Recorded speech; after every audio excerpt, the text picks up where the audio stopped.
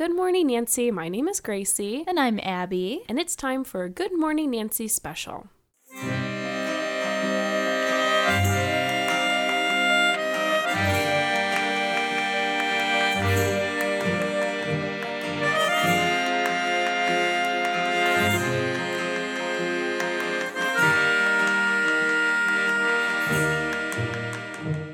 Hello. We're back. Yes. After a week? Yeah. Gracie was down with the sickness. I was so sick, you guys. Oh. I felt so bad. I was like, I haven't been on Twitter today. And I was like, I haven't been on Instagram. And I was just like, but I was so dead to the world. It's hitting everybody so hard, though. I was sick, a week before that? So Yeah. It's pretty crazy. Yeah. So guys, I'm so sorry that I haven't been on social media a lot, and I apologize, but I'm feeling better. Yay. And my voice is back. Aww. So now we can record, and now we can make wonderful shows just for you. Yay. And this one in particular, this is our second special. Mm-hmm. So we put a lot of time and dedication into this one as well. Abby put a lot of time and dedication into it. While Gracie was dying on her couch. So cut her some slack, everybody. But yeah, we're really excited to bring it to you guys. So yeah, totally. We hope you enjoy. Let's get it started. All right. So we're all here because we love horror. And if you're listening to this podcast, something about horror really speaks to you in a way that nothing else does. But there's always an underlying scientific reason in our big, beautiful brains for why we love something or why we feel embraced by a certain community. So I've always been interested in psychology from the time I was a wee babe. And this special is kind of a dream come true because I studied psychology in college and I really wanted to be a biopsychologist, but as you all know, I fell into podcasting and I really like not having to do math all the time. So, yeah, don't blame you there. It was not one of my strong suits, but, What is a biopsychologist? So, biopsychology is the study of how the brain affects all of the systems in your body. Okay. And it's exactly what it sounds like. It's a mixture of how biology and psychology kind of work symbiotically. Nice. Because, really, anyone with a human consciousness, I think, you can't have one without the other. Right. So they balance each other out. Cool. Yeah. So this seemed like the perfect opportunity to link those two things that I'm fascinated with. Yeah. And with Gracie's help, we're going to run down a super basic, layman's term-filled episode that will hopefully give you some scientific answers as to why you're as obsessed with horror as we are. Just so happens that horror taps into primal stuff that we still identify with, and psychology researchers, directors, and horror fans alike have dug up some pretty solid evidence as to why people love horror. So we're here to present some of those things and tie them in with a few personal discussions. Yeah, and for this special, we're going to explore topics like fear and why we enjoy being afraid and how horror helps us cope. We'll also talk about a few experiments that help to inspire writers and directors of horror. We're also going to delve into the different genres and subgenres of horror and talk about horror icons and directors and why they love this crazy world and how horror helps us deal with our traumas and everyday life. And we're also going to explore how this loops back around to feminism and why the psychology behind it has been such a useful tool for empowering women and shedding light on some social issues that affect mental health and well-being. Nice. And we're also going to talk about some science-y stuff here, but we aren't real scientists, so little disclaimer. Neither one of us, yeah. Yes. If you're curious about how we shaped this episode, you can definitely refer to our research in the show notes, so we definitely encourage you to check it out too, because there's some really interesting stuff in there. It's bonkers. Yeah. It's so cool. It is really cool. So there's a few awesome articles and videos, and those will be in the show notes. Nice. So to start off, we're going to talk about what fear is exactly. According to an article in Psychology Today, Fear is an emotional response induced by a perceived threat, which causes a change in brain and organ function, as well as in behavior. Fear can lead us to hide, to run away, or to freeze in our shoes. Fear may arise from a confrontation or from avoiding a threat, or it may come in the form of a discovery. So, why is this definition of fear so important when we talk about horror? The answer is different for everyone because we obviously all have different fears. Yeah. But our common denominator is that we all react in pretty much the same way. That's so true, though, yeah. Yeah, so what is the science behind this reaction exactly? If you have taken a human biology or Psych 101 class, then you might already know, but just as a refresher, in a really simplified version, what happens internally when you're afraid? Well, number one, as humans, part of our survival instinct is to observe what's happening around us. So observation is our first step to a flight or fight reaction. And that's a process caused by our sympathetic nervous system. Aw, it's so sympathetic. So our brain then sends signals via the hypothalamus down to our nerves to the adrenal gland, and this gives off adrenaline or epinephrine, sending it through the circulatory system, and that's how the adrenaline gets pumped through your body. Whoa. Yeah. Okay. So then the epinephrine flows to the liver, which activates glycogen, and then the glycogen is turned into glucose, and that means energy. Energy. Yay! Jazz hands. Oh, yeah, can't have jazz hands without glucose.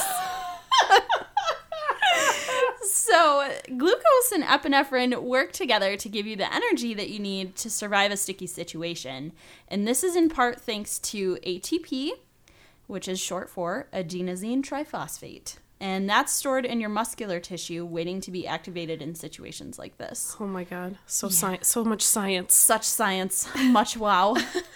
So the epinephrine is, flowing to different organs of the body, and this helps your heart beat faster, helps your lungs take in more air, and it causes vasodilation. That means your veins expand and contract and push the blood faster through your body. So this, in turn, activates our muscles, telling us to shriek, jump, or run out of the room because Bathsheba the witch is hiding on top of a closet watching you sleep. You can't even joke about that, though. No, I know. Don't do it. That gave us my all nightmares. epinephrine is flowing to my adrenal glands. I'm freaking out now. You're so cute when you talk about sciencey stuff, Gracie. No, it's not good. So, thanks, Brain. Yeah. Thanks for the flight or fight response. Nice. It's pretty great of you. This process is constantly displayed by victims and survivors in the horror genre. And the science behind it is pretty crazy, right? Like, there's a lot going on for such a small reaction. Yeah. The interesting thing is that fear is a universal reaction or emotion. So animals and humans both experience it as a part of our survival. So then, if this is such a crazy reaction, why do humans like to be scared? Like, what's in it for us? That's so true. Because animals don't do that. Do animals seek fear? No. So we have a unique relationship with it because we are the only species that seeks fear. We bungee jump, ride motorcycles, jump out of planes, and we watch horror. Yeah. So, yeah, it's pretty nuts. Also, some humans use fear as a learning tool. So we put ourselves in dangerous situations to expand our knowledge and expose ourselves to danger in a controlled way. Our brain is designed to learn as much as possible, especially when it comes to the survival of our species. So people who are terrified of heights, like me, sometimes love to overcome that fear and to conquer it.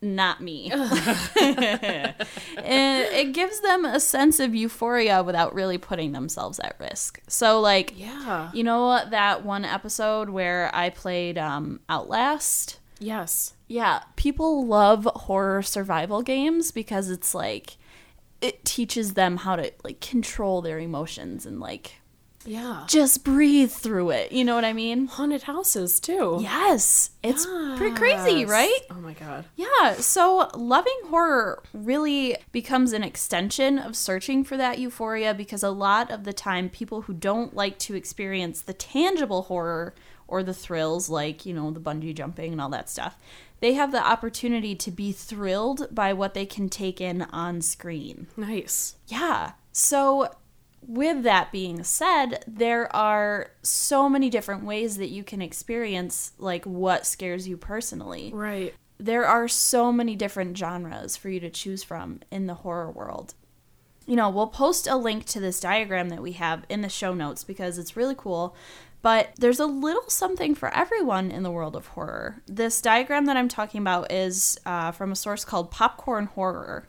And it breaks down the genres of horror into 6 main categories with a bunch of subcategories throughout. So your 6 really big main ones that they talk about are, the gore and disturbing horror, psychological, killer, monster movies, zombies, and the paranormal stuff. Yeah. So I think that's a pretty good breakdown. That is. Yeah. Because you have a lot of stuff that falls into each category. So I think it's a good way to organize it, really. Yeah, I'm looking at it now, and I'm trying to think where I fit in here. Yeah. Paranormal, I think. Yeah? Is probably what I'm the most scared of when I look at this, and psychological. Man, I think I have to agree with you. Yeah, because these other ones I love, but I don't know if they scare me like the paranormal and psychological ones actually frighten me kind of right thing, yeah, because those are for me, those are real fears that are deeply rooted. Yeah. Well, and I can see some people not liking killer ones because of real killers and gore and disturbing, but I think those are my 2. That's cool. Yeah. Nice. Excellent. So we also did a little bit of research on, certain directors and why they fell into horror and, why some producers and stuff like that. They talk about why horror interests them. Okay. And in an interview with Film 4 back in 2016, when horror directors were asked why they liked horror, they had some interesting responses. Tim Burton said that he relates to the monsters in horror because they are the most human, like Frankenstein, while the villagers were kind of the more scary ones. He said horror is where people perceive what's weird and not weird, and these are the characters that are most human. Yeah, and Olivia Howe and Anna Bugotskaya, and they're both film producers for The Final Girls, they said no other genre sticks with you like horror does, and no other genre gets into your head so much and makes you kind of challenge and feel uncomfortable in your everyday environment. They go on to say that it's universal, so when you watch it in a theater with other fans, it's contagious. Other interviewees like Jason Blum and Julia Ducournau and Gareth Tunley go on to say that horror has the ability to say things about the human condition without blatantly explaining them. That's another thing, too. Mm-hmm. Horror can really treat its audience like they're smart already. Right. Which is very rare. Yeah. And there doesn't have to be a lot of explanation, because it explores what fear really means to humans. And since fear is one of those universal emotions, just like happiness, there's always something in a horror genre that will scare people, and it is unique to everyone. That's so cool. Yeah, it is pretty cool. And if you think about it, because each and every human is different, and the two emotions that are on the opposite ends of the spectrum seem to connect us all. Totally, yeah. So, Gracie, what scares you the most? I'm scared of really petty things. But I'm also, I think I'm also scared of very logical things as well. Yes, yeah. The really stupid petty things that I'm scared of are driving and wasps. Those are not petty. But everyone drives, and wasps will never go away. They're bugs. They live in the environment. You can't get away from them. They don't pay their rent. They sleep with your wife. They're the worst. They are the worst. They're literally the worst. They look like aliens, which is why Alien actually scares me. Like the xenomorph. See? The way the Making xenomorph... those connections. Yes, the way the xenomorph looks reminds me of a wasp, especially its tail that like stabs You're you. right. I hate it. I hate it with all of my heart. Flames on the side of your Flames face. on the side of my face. I hate the xenomorph. I love it, but I hate it. Yeah. Because it does scare me because of that. Yeah. But then other things that I'm afraid of are like a death in the family. Like that kind of stuff I'm afraid of. Yeah. Like I don't want that to happen, and I'm scared for when it does happen because that's inevitable. You know, it's Right. going to happen eventually. Yeah. I mean, that's a rational fear. Right. Yeah. So I think like that's what I'm most afraid of are those three things. Yeah. Yeah. Maybe getting pregnant. Oh!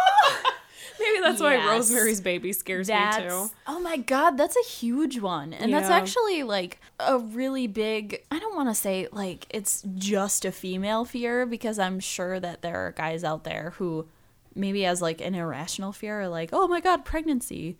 But like with pregnancy, like your body is changing. The woman's body is changing. And you more don't have control No, of it. you don't. And with men, sorry guys, but your body does not change. And, you know, just your lifestyle maybe will change. But You might get a dad bod, which is which really cute. it is kind of cute though. Yeah. So that's fine. You guys will be fine with your dad bods.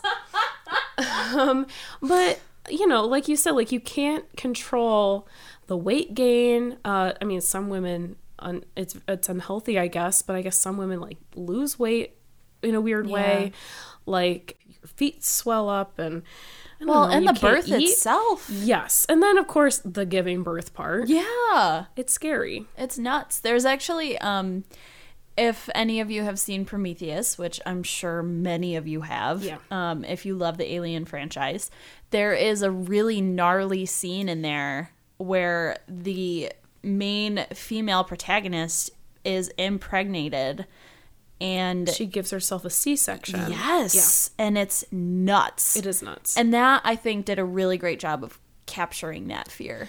I think so too, because that's the other thing where some women don't give birth through their vagina. Yes. They have to have a C-section, Which is just as scary. just as scary, if not more. Yeah. Because again, like your body is the one doing the work, but in this case, somebody else is doing it. Yeah. And you don't have control over how they're doing it. Yeah. And that's scary. And for a lot of women, it's very upsetting because they want to give birth naturally, but if there's complications or Yeah. something, and you know, some women prefer like painkillers basically while they're giving birth. So you're kind of like in that weird drugged state. And Yeah, you don't, like again, we've never given birth, so like Right. we don't know, but you're right. Like there's so many different ways to do it. Then of course, if we want to talk about this, there's a fear of not doing it right in society's eyes, where yeah. people like penalize you for wanting to take drugs when you're giving birth or not wanting to, or having a home birth or a hospital birth. There's somebody who's going to make you feel bad or scared about your choice, and that just makes your pregnancy even more frightening Exactly. because you're worried about what people are going to say about your choices. Yeah. And that just puts women in a bad place in general. It's true. And it's captured perfectly in horror, honestly. Yes, absolutely. Like, I think if we're gonna choose a genre to kind of like carry that, like, yeah, there are dramas and stuff that portray that, but horror does the best job, I think, personally, portraying that. Yeah. So, What are you afraid of? my petty fears are. I'm gonna say petty because where we live there are no sharks, but sharks, I'm terrified of sharks. Good one. I'm Have so. you seen Open Water? I don't think I have It's- because sharks.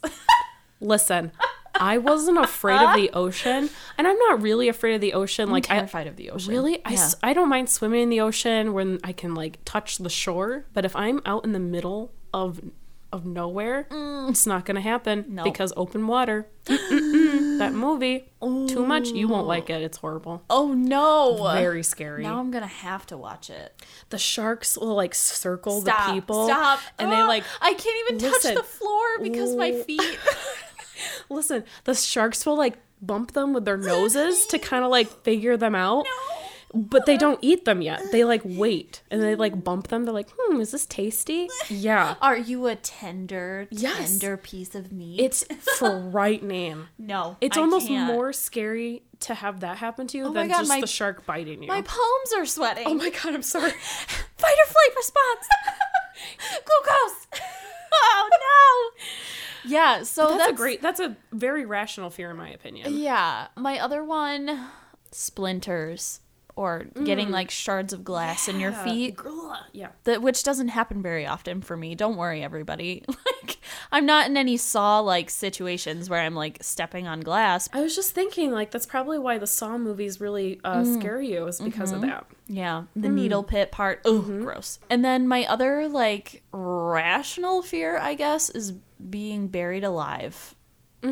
That's a good fear. Like suffocating to death. ooh, yeah. So, with that being said, though, like, your favorite horror director, who is it, and why does their style scare you so much? That's a good question. Here, I want to hear yours first. So, mine is James Wan, Yes. because he's like a master horror director, in my opinion. Yeah, he's a modern master, for sure. Yeah, because he captures obviously the social aspects of like family and stuff like that, and you know what your fears are as a parent, also, you know, just as a person. I think he does a really, really great job. And possession really frightens me, like demonic possession. You know, those frightening possession images with like, you know, and we've talked about this in previous episodes, but a lot of James Wan's like demons and like supernatural characters have eyes that are otherworldly. Yeah. I mean, eyes are terrifying. They're used as a tool in horror to scare the living daylights out of people. And he captures that perfectly. Like, he knows how to make someone look absolutely insane, like out of their minds. And I love that.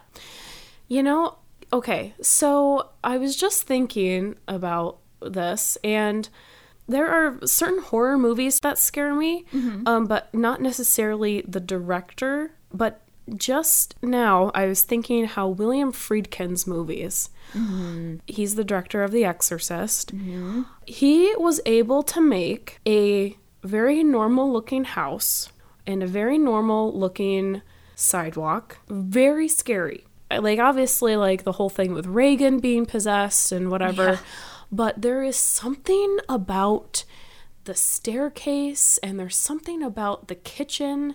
There's just something about that house that does not feel right even before anything happens. Yeah. And I don't know a lot about filmmaking. I should learn more. But there's like the lighting is so interesting, and like Ominous. the way where the camera is when everyone is like walking through the house is sort of like how the viewer feels. I think you're sort of like to the side, and it kind of feels like it's your POV. Yes. In certain scenes. Yes. And I think that's why it really scares me. And he also did a movie called Killer Joe, which is a great film. It has one of the most astounding endings I've ever seen in my life. It's wild. Wow. And that is one of the, it's not a horror movie, but it is one of the scariest movies I've ever seen. And that's however he gets these actors to, the way that they walk near each other is really weird, and the ending scene, the way he filmed it, I don't want to give it away because it's so weird. Is it sort of like an Uncanny Valley kind of feeling, where like it feels like you're human, there, but they're not? No, it feels like you're there and you can't do anything. It feels like you're there with your hands tied behind your back, like you're astroplaning. Yes, and you're watching these events happen, and you can't help the people involved. And that's how The Exorcist makes me feel, and that's how Killer Joe makes me feel.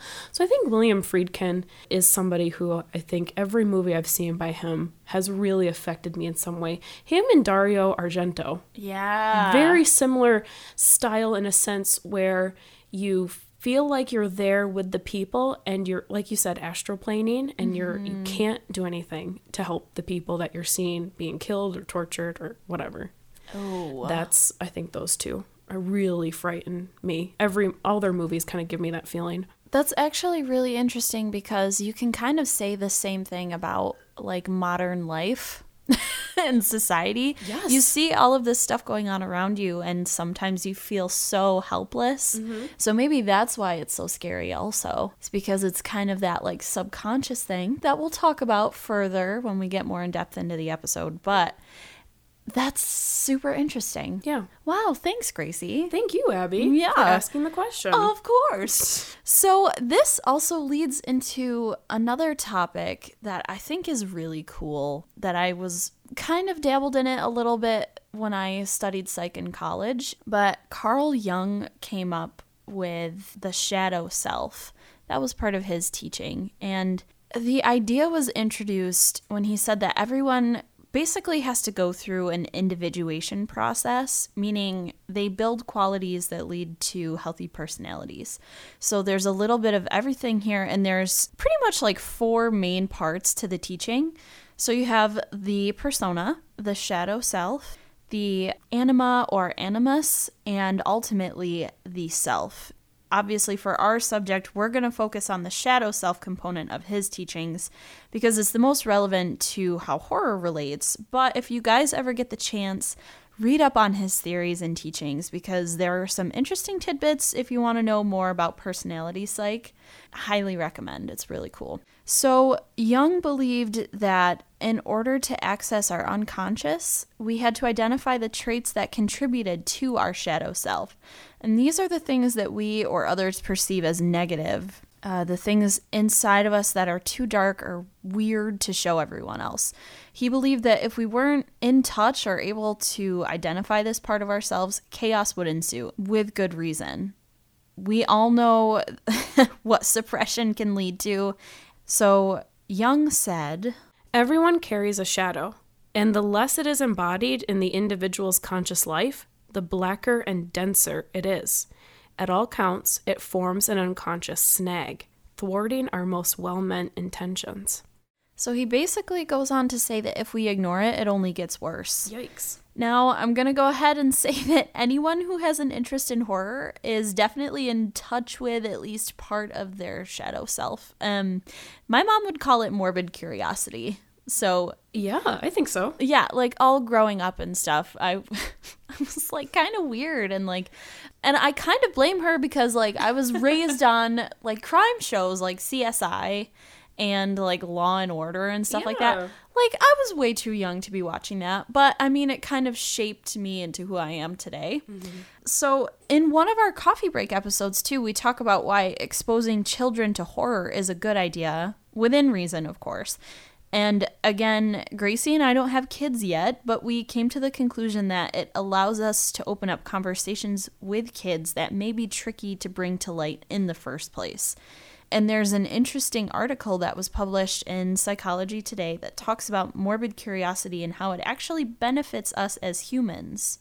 And it says, In Killing Monsters, Why Children Need Fantasy, Superheroes, and Make-Believe Violence, Gerard Jones argues that children can benefit from exposure to fictional violence because it makes them feel powerful in a, quote, scary, uncontrolled world, unquote. The child's fascination with mayhem has less to do with the fighting and more to do with how the action makes her feel. Children like to feel strong. Those committing violence are strong. By pretending to be these violent figures, children take on their strength and with it, negotiate daily daggers. Carl Jung makes a similar argument for adults. He maintains that our mental health depends on our shadow. that part of our psyche that harbors our darkest energies, such as melancholia and murderousness. The more we repress the morbid, the more it foments neurosis or psychosis. To achieve wholeness, we must acknowledge our most demonic inclinations. Yes, I took pleasure in my enemy's tumble from grace. Yes, I couldn't stop watching 9/11 footage. Once we welcome these unseemly resolves as integral portions of our being, the devils turn angels. Luke owns the Vader within, offers affection to the actual villain, off comes the scary mask, and there stands a father, loving and in need of love. So if anyone challenges you for your love of horror, just show them this article. Seriously, though. I'm so glad we had a Star Wars reference in there. Oh, well, I mean, we had to. I was hoping and waiting. You know what I mean? What do you think is a weird thing that you're interested in that other people would be like, what the F, Gracie? But like you could bring it up with me in conversation and it would be like completely normal. I love human bones. Yes. I want a curiosity cabinet so bad. I have such a small apartment. I can't have one now, but I love teeth. I love human teeth. Yes, I was gonna say that. Yes. But my dad, like, I grew up with him working in dental offices. Yeah, so like yeah. I loved the idea of like fake teeth, and then that kind of grew like dentures. I loved Yes. how they looked so weird and cool to me. And then that kind of grew to like real teeth. Like when I got my wisdom teeth out, I wanted to keep them so bad. I think my mom may still have them actually, but I was like so thrilled. You kept your wisdom teeth? Yeah. I didn't know they let you do that. Yeah. The roots were all twisted and gnarly. Ooh. Oh my God. It was so great. So I love that. I love skulls. I want to have my own human skull. I have a friend who's from Peru, and she said that her grandmother's skull is in her family's home in Peru. Amazing. Yep. And she just hangs out in the open on a table.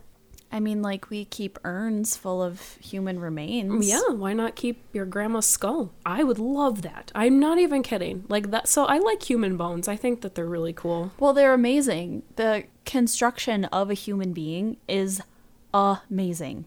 I like brains. Mm-hmm. No, I'm sure you do. I like organs in general.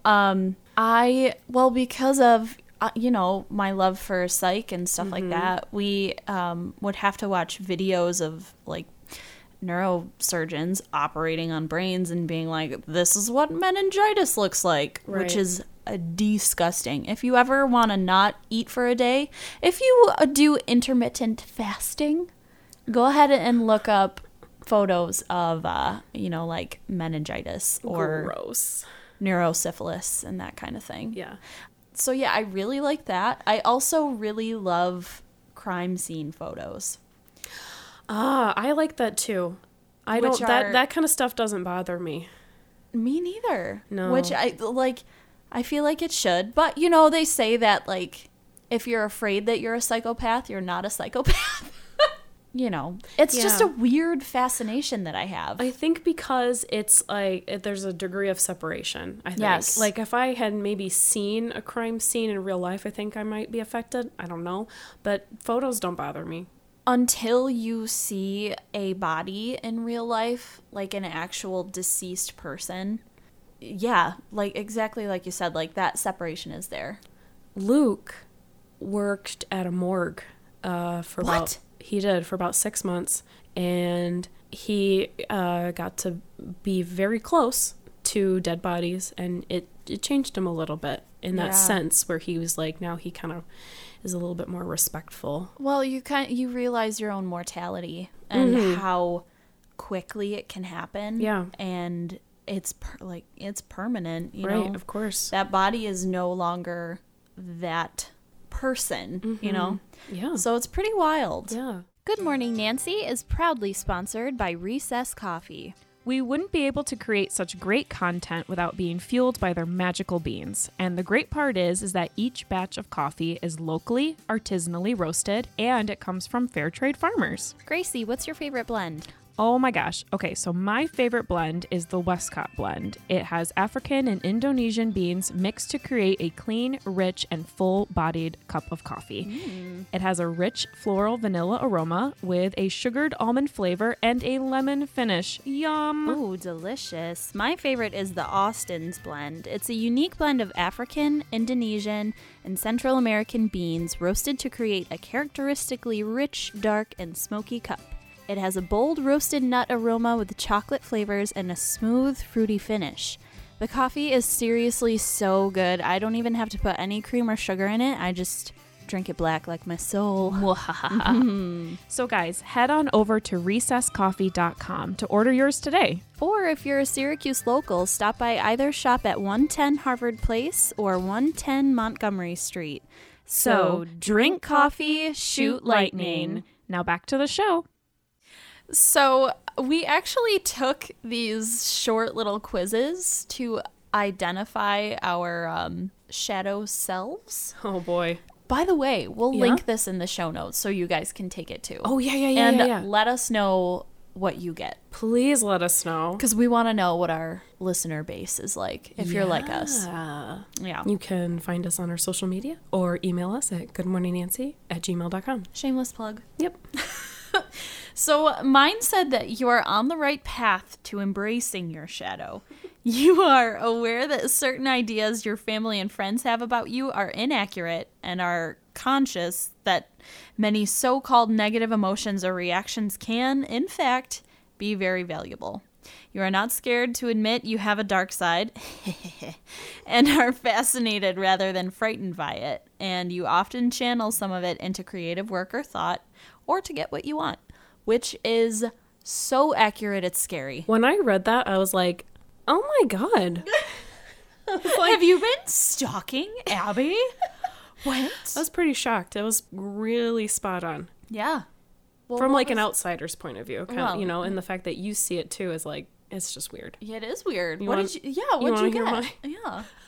I was kind of like bummed out by mine. Why? Because listen, you suppress your shadow self. All right. You are aware that there is a part of yourself you don't understand, but you suppress it. You live in fear of losing control. You don't like the idea of a shadow as it has connotations of being evil or bad. You often chastise yourself for the reactions you have, but feel that with greater self-control, you can overcome these tendencies. You kind of sound like Norma Bates. That's what worried me. I was like, Jung says I need to open up to my darker self.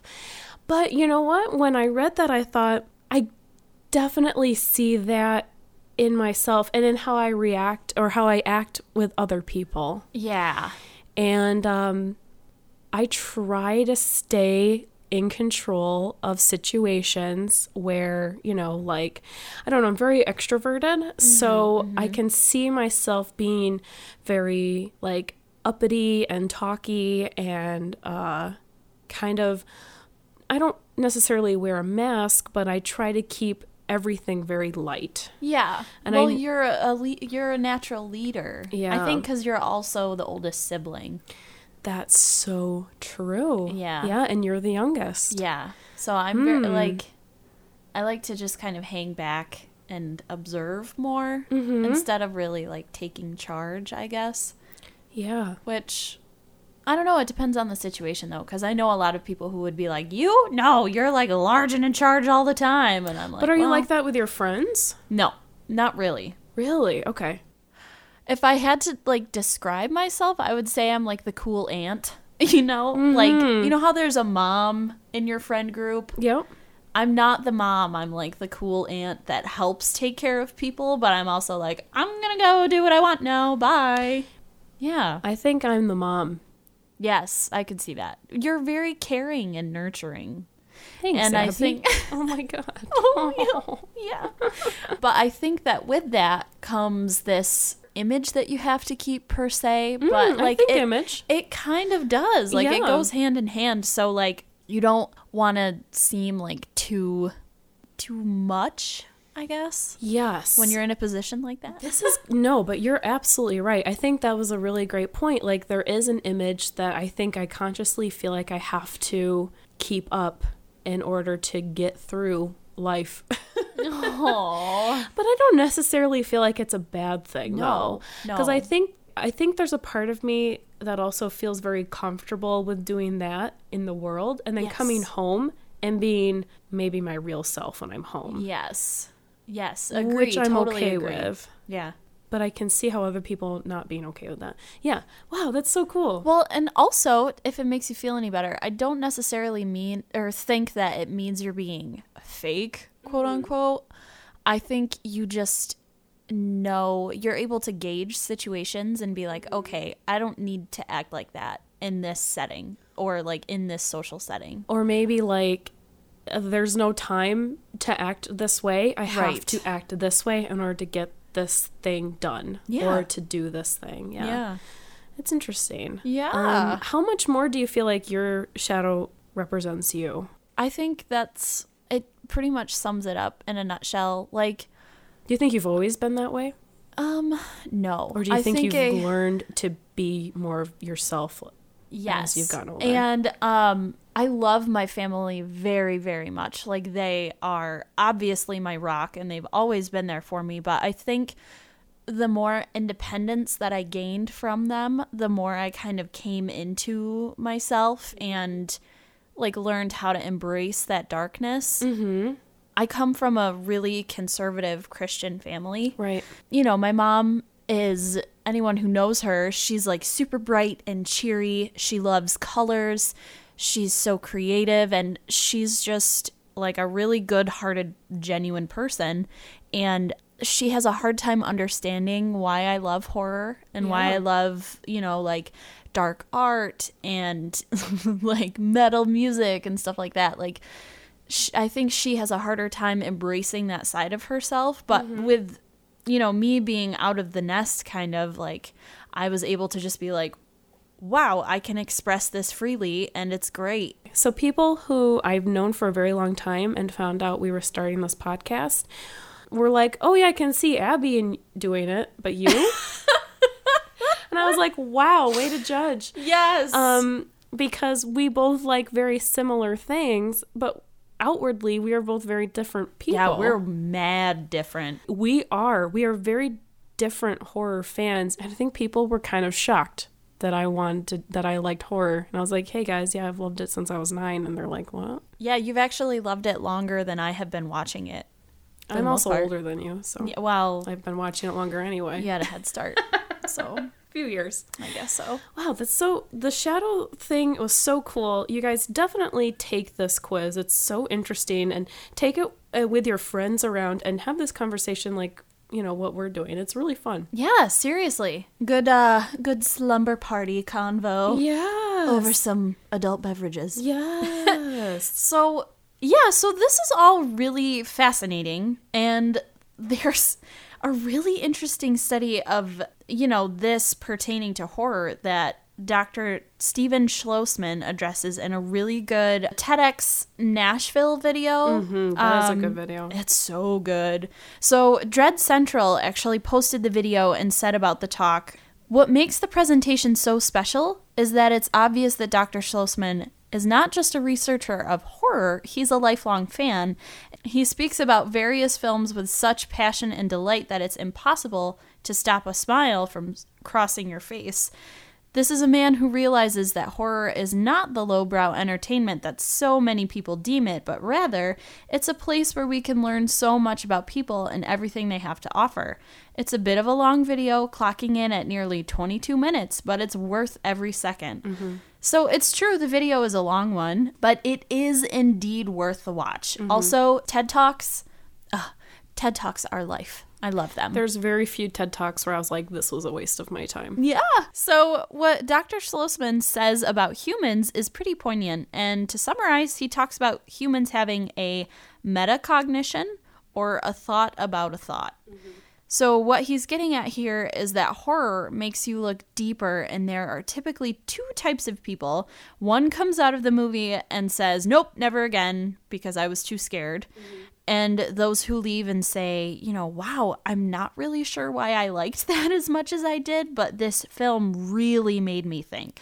So he also mentions pattern recognition and how horror helps your brain recognize when something is just slightly off or not quite right. As an adaptive response, you see patterns in everyday life. That's a cat, that's a dog, that's a human, etc. But when something or some feature isn't what you'd typically see, it causes an emotional response, most likely fear. And he likens this to racial prejudice and how we recognize that people are people, but there's something different about these particular people because they don't look like me. He poses the idea that this is our neurobiological substrate for prejudice. And that's just a fancy way of saying a neurobiological reason for that type of behavior. So this makes me think that horror does a really good job of helping us identify what makes us truly frightened in a really subtle way. Because we learn how to identify what's frightening while we watch a film, and then we can take that out into the world. Once our brain learns something that ignites a really powerful emotional response, it's forming new layers to your thought process, and you're never the same way again. This is how we create change, I think, and it's one of the reasons why I love horror so much. So, movies that, like, we talk about on this show, obviously, have that kind of impact. Yeah. And like a couple of my favorites are Get Out, and I know you talk about how much you love Rosemary's Baby and like Stepford Wives and stuff like that. How do you think that that impacts our society, like psychologically and kind of socially? Because you can easily intermingle the two, I guess. Sociology and psychology kind of go hand in hand. Like with Get Out, that addressed, you know, racial prejudice in such a way that, you know, it felt like you were watching a horror movie, but you were also, like, the wheels turn in your head and you're like, wow, this could easily be, like, a story that just happens. I think that these types of horror movies really make you feel like your fears are valid. Yeah. And I think a lot of people kind of feel like, I know I felt like this, where you feel like the things that you're afraid of, or the things that you're afraid of, like when you leave your house, like socially, you don't feel like they're very valid. Like if you think of Rosemary's Baby, it's like pregnancy is not so bad. People get pregnant and have babies every day. Or like Stepford Wives, it's like women stay home and become housewives every day to take care of kids and their house. And if it's against your will, it's very scary. Yeah, and, absolutely. You know, I think horror movies sort of, they validate our very rational fears. Yeah. So that can also be taken to the extreme, though, too, with films like, you know, a Serbian film, or oh God, you know, or like I Spit on Your Grave. Yes, or Hostel, like any of those, like gore porn movies, kind of, I think really touch base with that. But I have a hard time talking about a Serbian film because I think it is too extreme for me. Obviously, this is my personal opinion, but I don't think that films like that really need to be made. It's gratuitous? Yes. Yes.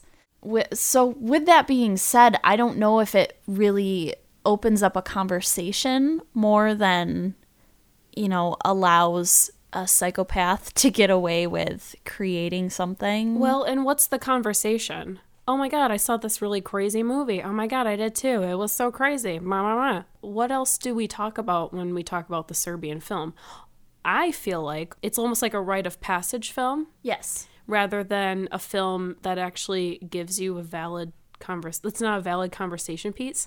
It's something that, like, fingers crossed, I would never be in that situation. Yeah. So there isn't really much that I could take from it or learn from it. Granted, you know, like, I don't really foresee myself being in a situation like the protagonist in I Spit on Your Grave. Like, I don't want that, but it happens. And well, that's why the director made that. Right. Because it does happen. Right. It's very sad. That also begs the question, though, like, does the stuff in a Serbian film happen in little pockets of the globe that we don't know about? Probably. And maybe that's the conversation. Right, right. So that's a hard to swallow pill. But that's, I think, exactly what Dr. Schlossman is talking about. So he then talks about how great it is that horror can take those things that we aren't super comfortable talking about and it displaces them so that we can think about our fears in a different way.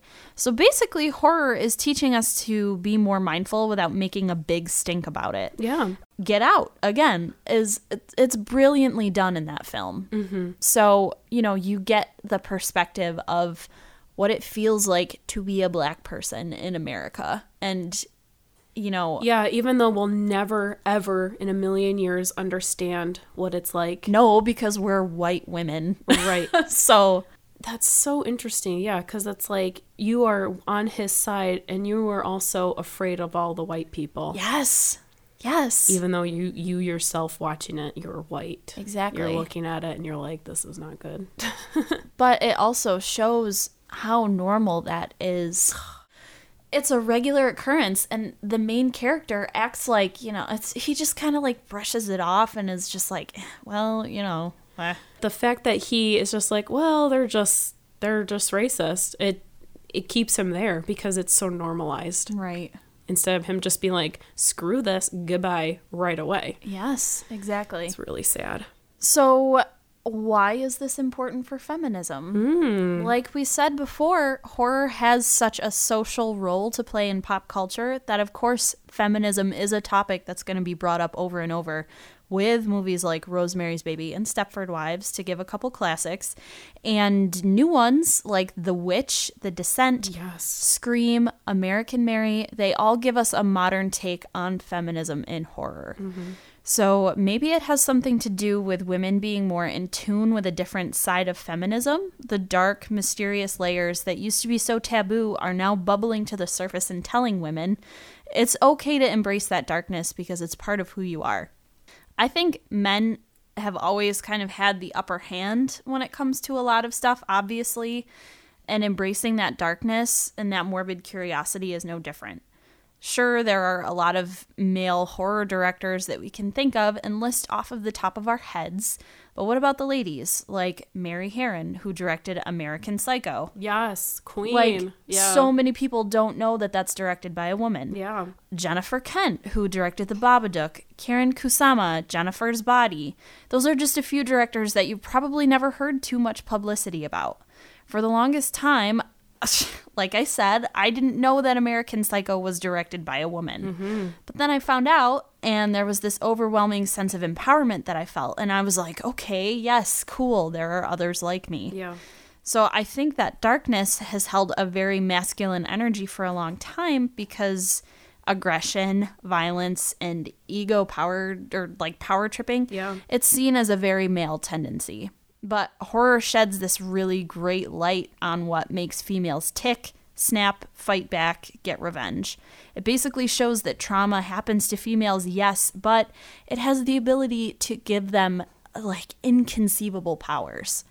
The whole point of feminism is equality. Exactly. And that means like equality even in our bad traits or our dark traits. Like we should be allowed to express dark feelings. Yes, without being exactly. ostracized. Like anyone who is a woman knows that it's not always sunshine and rainbows. Like it's pretty much far from it. Like your uterus falls out of your body every month. And there's you might have complications with it as well.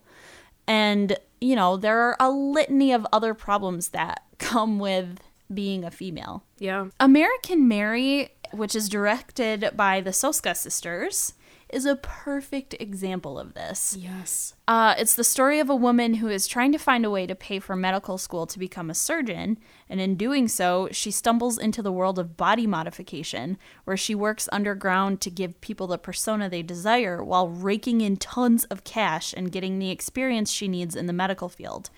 In the middle of the film, she is raped by her medical professor, but exacts her revenge in such a twisted and educated way that you can't help but cheer her on. So there's this really good article on Bitch Flicks that talks about how American Mary does this for women. What is significant about Mary's consequential immersion into the world of body modification is that it's engaged by very willing, consenting participants who are firstly and predominantly women. As pertinacious as they are distinct in their appearance, the women who helped to launch Mary's body mod specific surgical career, Beatrice, who's played by Tristan Risk, and Ruby Real-Girl, who's played by Paula Lindbergh, who seek to surgically modify their appearances to resemble Betty Boop and a human doll, value body mod and surgical transformation as a distinct form of sovereign self-possession that reclaims bodies otherwise controlled or possessed by external forces.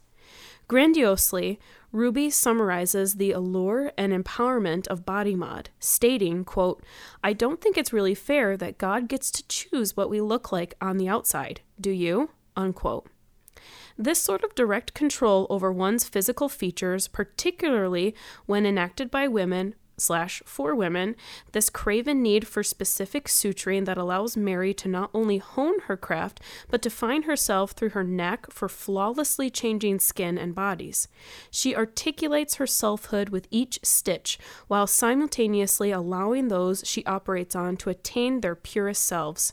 It is certainly no coincidence that during Mary's operation on Ruby, the rendition of Ave Maria we hear in the opening scene is woven into the scene just as effortlessly as Mary's surgical tools carve and reshape Ruby's flesh. Both women are symbiotically asserting selfhood through an act often thought to barbarously or carnally be just for men. The article goes on to talk about the sexual assault scene in the film and how it's relevant without being over the top or exploitive, another subject that is often highlighted in horror because it's a very real fear that women have. Already coded as a predator, we are not shocked by the nevertheless paralyzingly appalled as Dr. Grant drugs and rapes Mary, all while filming the violent transgression. It would almost seem this act, and the Soska sisters' directorial choice to unflinchingly present the violation in its entirety, often from Mary's perspective, betrays the trenchant themes of female self-possession, anatomous expression established in the film, and falls into the triggering and tiresome trend of rape and sexual assault in other films. However, keeping with the Soska sisters' own sentiments conveyed in their 2014 interview with Bitchflix, the inclusion of the graphic assault scene is reflective of the prevalence of violence against women that is often ignored, disputed, or monetized. The violence that is acted upon Mary is not a plot device nor a gratuitous exploitation of the female body, and the ensuing violence she enacts as either retribution or psychological processing is not portrayed as erotic or glamorous. Rather, it is seen as coping, tasteless, merciless, and often directionless coping to contend with an act that defied explanation. What is critical, though, is that Mary never loses nor surrenders her mastery over her suturing and the identity she consecrates through that, though she does relinquish from the male-dominated legitimate surgeon's realm. Even down to her final moments, she is in control of her craft and her identity. Wow. That was a long excerpt that I took, but that article is so good, you guys. If you get the chance, read it. It's in the show notes. Totally. It was so well written. It's so great. Sorry, I had to hear my voice read it. No. But this is one of the main reasons why I chose this film as an example. Because it's easy for filmmakers to put a rape... Well, I shouldn't say that it's easy, but... filmmakers put rape scenes in horror films like quite often, but the difficult part is keeping in mind the way that the victim copes or chooses to press on. Yeah. Mary is not a helpless female, and she is super intelligent. She's in tune with that shadow self of hers, and she gives other women that gentle pat on the back and tells them, I'm here to support you in finding that version of yourself too. Yeah. American Mary, I think I watched it when I was in college. I just remember feeling super empowered after watching it. Mm-hmm. And I know a lot of other, of my like female friends who have seen it feel the same way, but surprisingly, a lot of male friends that I have love that movie, and not for the reasons you would think. Like, Mary is like she's beautiful and stuff, Yeah, and she's whatever. the actress from Ginger Snaps, right? Yes. Yeah. But they were like, I was talking to one of my good friends from college about it, and he's like, I love seeing women in movies who are super intelligent and, like putting themselves through college, even if, she kind of usurped the typical way. But he was really passionate about that and like talked about it a lot. It's just great. And I think this author of this article just hit the nail right on the head by saying that, this rape scene in this case was done in such a way that led to an empowered character. Yeah. So that's kind of a fine line, I feel like, in a lot of modern horror, because now sexual assault has been really laid out on the table and people are not standing for it anymore. Could we connect this to the Me Too movement, where it's Yeah. like women who have gone through sexual assault or unwanted sexual situations where they can all find each other and help support each other and lift each other up? Yeah, And absolutely. that goes for men too. Finding men who have gone through this and knowing and letting men know that they're not alone. That this is not just something that happens to women; it also happens to men, and it gets brushed under the rug to them too. Right, or people who don't identify really with any gender typical, tendencies or anything like that. Like, it's just opened up this whole community and, world for people. So, Erin from You're Next is actually another example. I love this film so much. I know you do. We're going to be talking about this film in this season, guys. Yay! Yeah. She's super badass, and in the end, she also exacts her revenge on her murderous boyfriend, who Spoiler hires. alert. Yeah, I know. He hires a team of assassins to kill his family in an attempt to inherit the family fortune. But Erin, who was trained as a survivalist, doesn't let him get the goods. She stands firm in her beliefs, and even though she's shot by a cop in the end of the movie, she fights to the very end, and she's not a waif. Far from it. And I think when women see that, there's a light bulb that kind of goes off and says, that can totally be me. Yes. So films like these are kind of essential to the psychology of women. Yeah. And they also kind of approach, maybe not so much You're Next, because that's more of like a physically empowering movie, but movies like American Mary kind of bring mental health to the table. Yeah. And how crucial it is for the survival of, people who are atypical genders or don't fit into like a social norm or anything like Or that. people who are abused. Yes, exactly. They provide that kind of like safe space for people to maybe not even talk with anyone else, but realize that they're not alone Yeah. in that. So these movies are super important for mental health and for people who might not otherwise seek help. Did you guys hear that? Write that down. Horror movies are good for your mental health. True story. You heard it here first. So yeah. Wow, Abby, thank you for producing such a wonderful special. Oh, you're so welcome. I hope you guys enjoyed it. Yes, I'm sure they did. It was very enlightening. Yes. Thank you for listening, everyone. And thank you to every single person on Patreon for your support, especially our Ellen Ripley supporters, James Colby and Jarvis Ginn. Because of you guys on Patreon, we were able to take time and make these specials. And Yes. Abby was able to do the special basically on her own while I was in bed dying.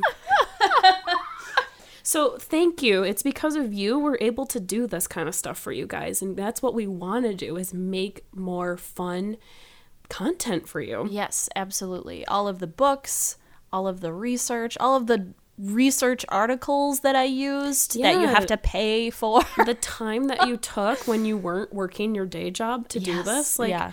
It really helps us out, you guys. And if you think we're doing a good job here and you would like to see our podcast grow, head on over to patreon.com/goodmorningnancy and help us out. Don't forget to check out our merch at goodmorningnancy.com/merch also. We've got some really awesome goodies there. We sure do. And yeah, get a t-shirt. They're so soft. Oh, love them. Get a mug. Yes! You can put your coffee Recess in it. coffee in it. You sure can put your recess coffee in it.